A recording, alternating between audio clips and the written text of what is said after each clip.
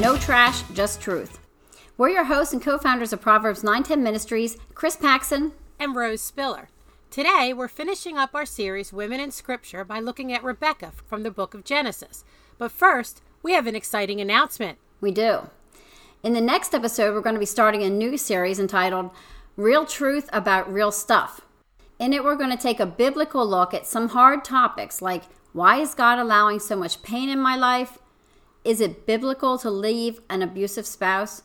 We're going to take a look at things like depression, demons, loneliness, yoga, politics, and more. I can't wait. Me either. But let's wrap up Women in Scripture by looking at Rebecca today. In Genesis chapter 11, Abraham, or Abram as he was known then, was chosen by God to be the first patriarch of God's chosen people, which was at first Israel, but then later expanded to include the Gentiles. At 100 years old and 90 years old respectively, Abraham and his wife Sarah miraculously have a son Isaac, who was also chosen by God to be in the lineage of Jesus and to be the next patriarch of God's chosen people. And when Isaac was pushing age 40, Abraham realized that his son needed a wife. He wanted to make sure that Isaac got a proper wife, so he sent his servant back to the land that he had come from, where his brother Nahor and his family still lived, to find that wife. Abraham doesn't let Isaac go with the servant because Isaac was the son of the covenant that God made with Abraham, in which the Lord promised to give his people the land Abraham was currently living in. Abraham didn't want Isaac to leave that land. So the servant went alone, and he brought a bunch of gifts from Abraham with him. When he gets to Abraham's brother's land, he prays to God for a sign that he would find the woman that was meant for Isaac. Rose, asking God for a sign is wrong, so why is it okay here? You know, this is a tough subject. The Bible does show us occasions where God makes his will known to people, especially in the Old Testament. But after Jesus' coming, he's blessed all his people with a sign to know what his will is. It's called the Bible. God can certainly still give anyone a sign anytime he wants. He's God. But generally, the Lord speaks to his people through Scripture now. Yeah, that's a really important point, Rose. There's nothing wrong with praying to God to help you make a decision. But first, before we do anything else, we need to make sure that that decision that we're making is a godly one and lines up with Scripture. And then we can ask God for guidance and pretty much step out and do whatever it is that we desire. As long as we are loving the Lord, the God, with all our heart, mind, soul, and strength, and loving our neighbor as ourselves, we can confidently step out and make the decision. So in other words, when we're being obedient to what the Bible says, whether or not we have a clear sign from God, we should feel confident about moving ahead with the decision we make. Is that what you're saying? Yes. And as we said, this time, God does answer the servant's prayer and gives him a sign. Before the servant even finishes praying, Rebecca arrives. When Rebecca introduces herself to him, he finds out she's related to Abraham. She's his great niece, the granddaughter of his brother Nahor. And the scene unfolds just as the servant asks God for it too. The servant gives Rebecca a gold nose ring and 2 gold bracelets. She takes them back to her parents' house to spend the night. Her father is alive and he's at home, but it seems that her brother Laban is the one running things. When Laban sees all the expensive gifts the servant has, he's all about the riches. And even though these people are related to Abraham, they don't share Abraham and Isaac's monotheism, that is, belief in one God. They're pagans. Even the meaning of Laban's name is related to a moon god. And you may be wondering, if these people are pagans, just like the people in Canaan, why did Abraham insist that Isaac's wife come from them? The answer is that they're pagans, but they're family. So they're not foreigners like the people from Canaan. They were Abraham's people. And since her family was likely polytheistic, meaning they believed in many gods, we can probably concur that at this point Rebecca also had pagan beliefs. But after the servant tells them why he was there and the story of how he prayed to find Rebecca, they all see that Yahweh's hand is in this. Yahweh is the name that's sometimes used for God in the Old Testament. You always know where the name Yahweh was used in your Bible because it will have Lord in all caps. The Bible gives several examples of pagans and unbelievers who, although they didn't acknowledge Yahweh as the only God, they do see that he is powerful and will concede that his hand is in circumstances. There are many examples. So Bethuel, Rebekah's father, and her brother Laban say, "The thing has come from the Lord, Yahweh. We cannot speak to you good or bad. Behold, Rebekah is before you. Take her and go, and let her be the wife of your master's son." The servant gives expensive gifts to everyone in the family and tells him he wants to leave to go back to Canaan immediately. Rebekah's family wants her to stay for 10 days before leaving. It's probably because they knew that once she left, that was it. They would never see her again.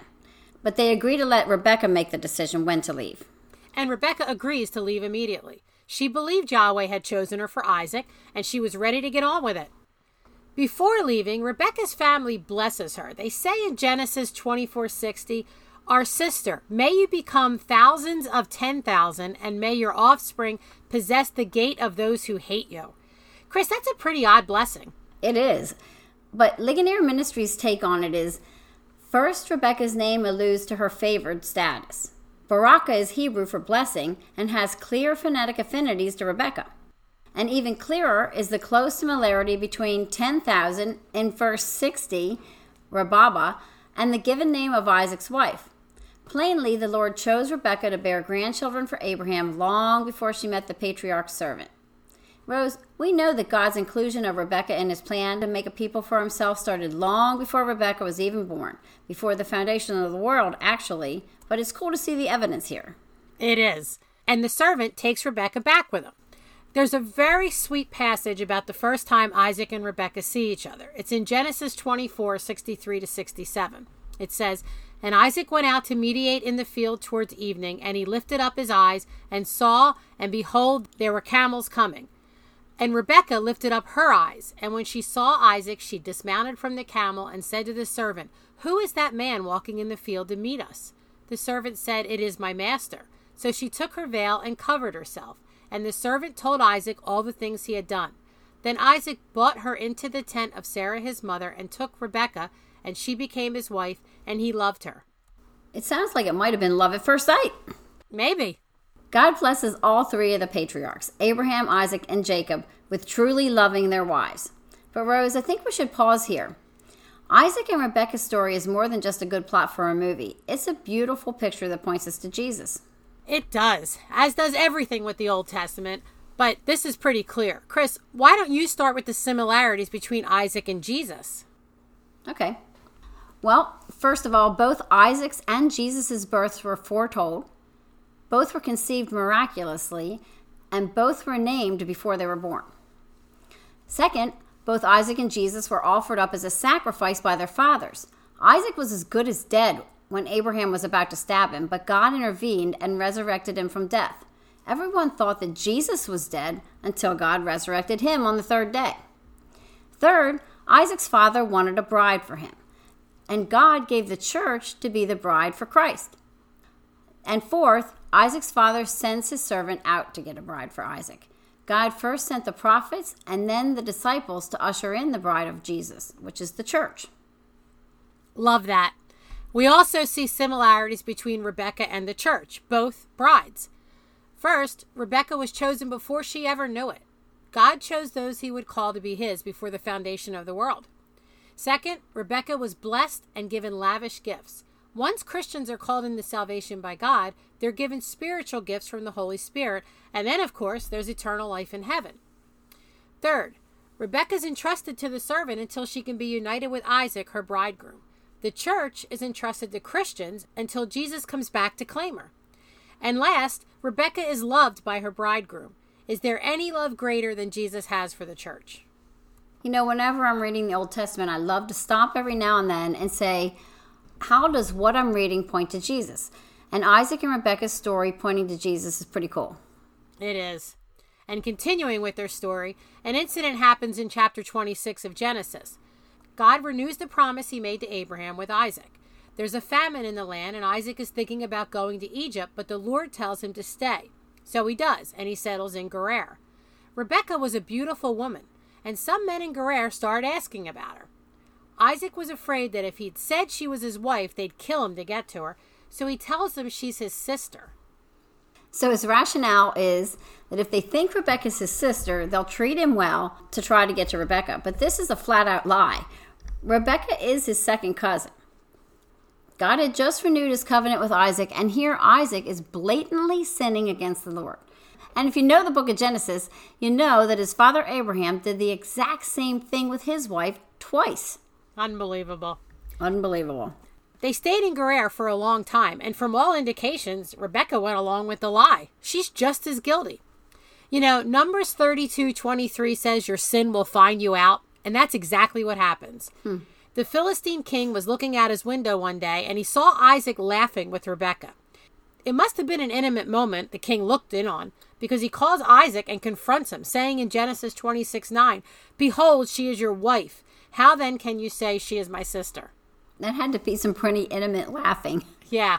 But Isaac not only sinned by lying, but he put Rebekah in a potentially dangerous situation. Any one of those men from Gerar could have slept with Rebekah. Here we have the Philistine king, who's a pagan, confronting Isaac, God's chosen, about his sin. The king knew Isaac was blessed by Yahweh, so the king says if anyone touches Rebekah, they'll be killed. If someone had slept with Rebekah and she had gotten pregnant, it would have polluted the godly line. But Isaac gave no thought to that. Thankfully, God did, which is why things unfolded the way they did. So despite Isaac's selfishness and thoughtlessness, God was protecting Rebekah's virtue and Jesus' lineage. And it's not that Isaac doesn't love Rebekah. He really does. He just made a knucklehead decision because he was only worried about himself for a while. Rebekah and Isaac are happily married. But like her mother-in-law Sarah was, Rebekah is barren. Almost 20 years later, no baby. Like Abraham and Sarah, they knew that God was creating a people for himself through them. So also like Abraham and Sarah, it must have been frustrating with no baby coming. But unlike Abraham and Sarah, they didn't take matters into their own hands. If you remember, when Sarah wasn't conceiving after God promised she would, she, quote-unquote, helped God's plan along by making Abraham sleep with her maidservant. The result was a baby who went on to be the father of Islam. Yeah, that was really helping out. Yeah. But, Isaac handles things very differently. What does he do? He prays for his wife. And almost 20 years later, she finally conceived. But it was a tough pregnancy. It was so tough, in fact, she asked God, why is this happening to me? And God answers her. In Genesis 25:23, he tells her, 2 nations are in your womb, and 2 peoples from within you shall be divided. The one shall be stronger than the other, and the older shall serve the younger. As most of us probably know, those babies in Rebekah's womb were Esau and Jacob. And God is telling Rebekah that he's chosen the younger son Jacob over the older one Esau. Something that was completely contradictory to that time.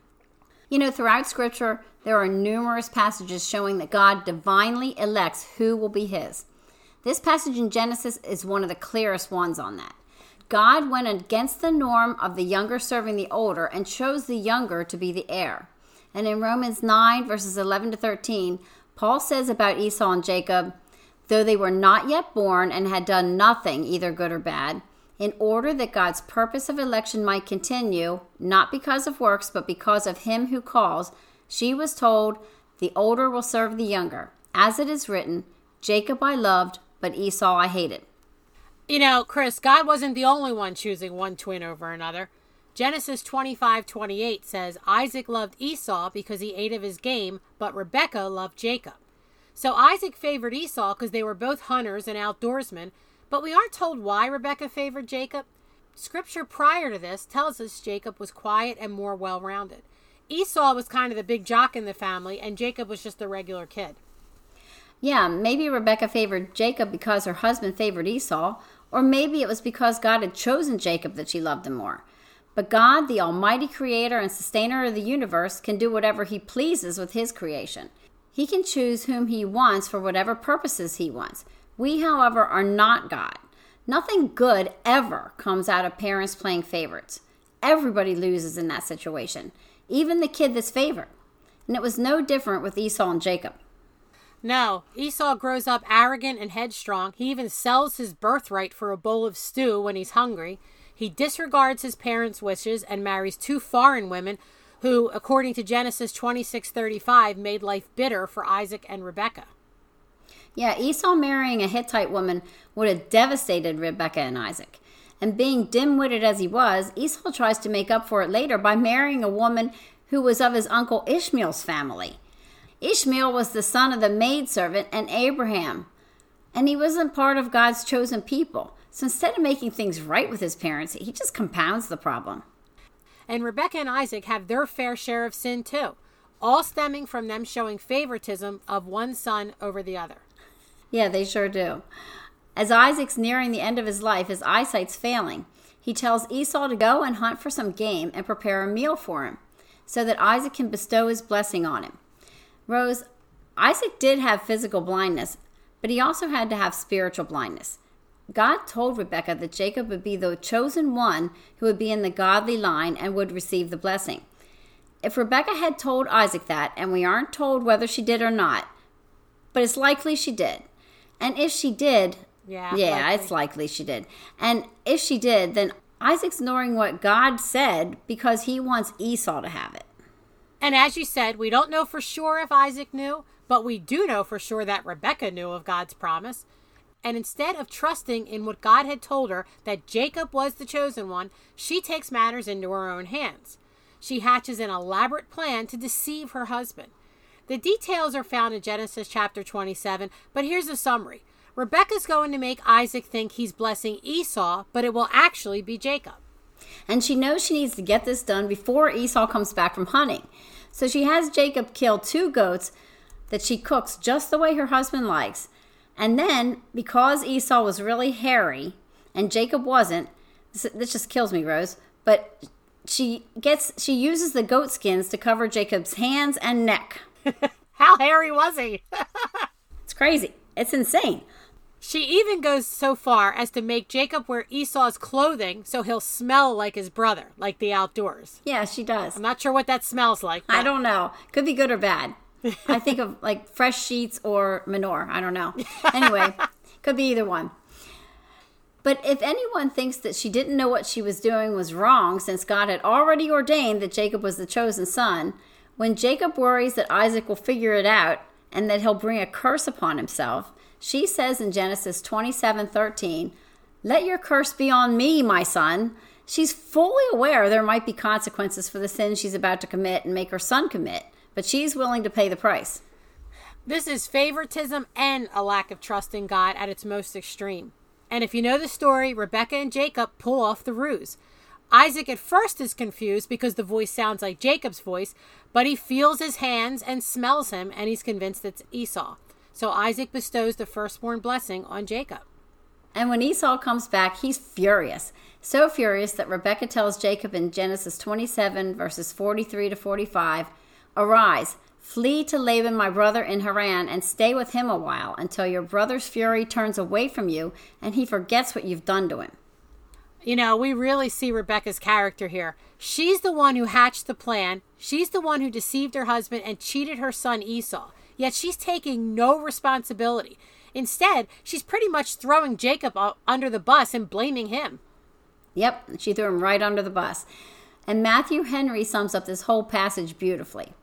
If Rebekah, when she heard Isaac promise the blessing to Esau, had gone at his return from hunting to Isaac, and with humility and seriousness put him in remembrance of that which God had said concerning their sons, if she further had shown him how Esau had forfeited the blessing by selling his birthright and by marrying strange wives, it is probable that Isaac would have been prevailed upon, knowingly and wittingly, to confer the blessing upon Jacob, and needed not thus to have been cheated into it. This would have been honorable and laudable, and would have looked well in history. But God left her to herself to take this indirect course, that he might have the glory of bringing good out of evil and serving his own purposes by sins and follies of men, and that we might have the satisfaction of knowing that though there is so much wickedness and deceit in this world, God governs according to his will to his own praise. I love that. Oh, I do too. And to get Jacob out of town, instead of telling her husband the complete truth, she tells him a half-truth. Genesis 27:46 says, she says to Isaac, "I loathe my life because of the Hittite women. If Jacob marries one of the Hittite women like these, one of the women of the land, what good will my life be to me?"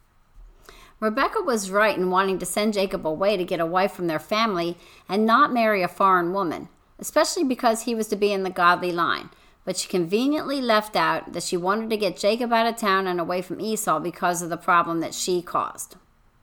And Chris, like Matthew Henry said, God does bring good out of Rebekah's sin. The good is that it gets Jacob to Haran, where he'll meet and marry his 2 wives, Leah and Rachel, and from these 2 women and their 2 maidservants come the heads of the 12 tribes of Israel. God wanted and needed Jacob to go to Haran, so he used Rebekah and Jacob's sin to do it. But that doesn't excuse what they did in any way. God's will to have Jacob get the blessing would have been achieved no matter what, and God would have gotten Jacob to Haran no matter what. They didn't need to commit sin to bring it to fruition. God does use our sin to accomplish his purposes sometimes, but it never excuses or relinquishes our responsibility for our sin. That is a great statement to end on today. And just to wrap up Rebekah, we don't hear any more about her story until Genesis 49:31, long after her death, where Jacob tells his sons to bury him with his first wife Leah in the same tomb where Abraham and Sarah and Isaac and Rebekah are buried. We hope you've enjoyed our Women in Scripture series. As we said in the intro, we're really excited to begin our Real Truth About Real Stuff series in our next episode. Thanks for joining us today. Have a blessed day.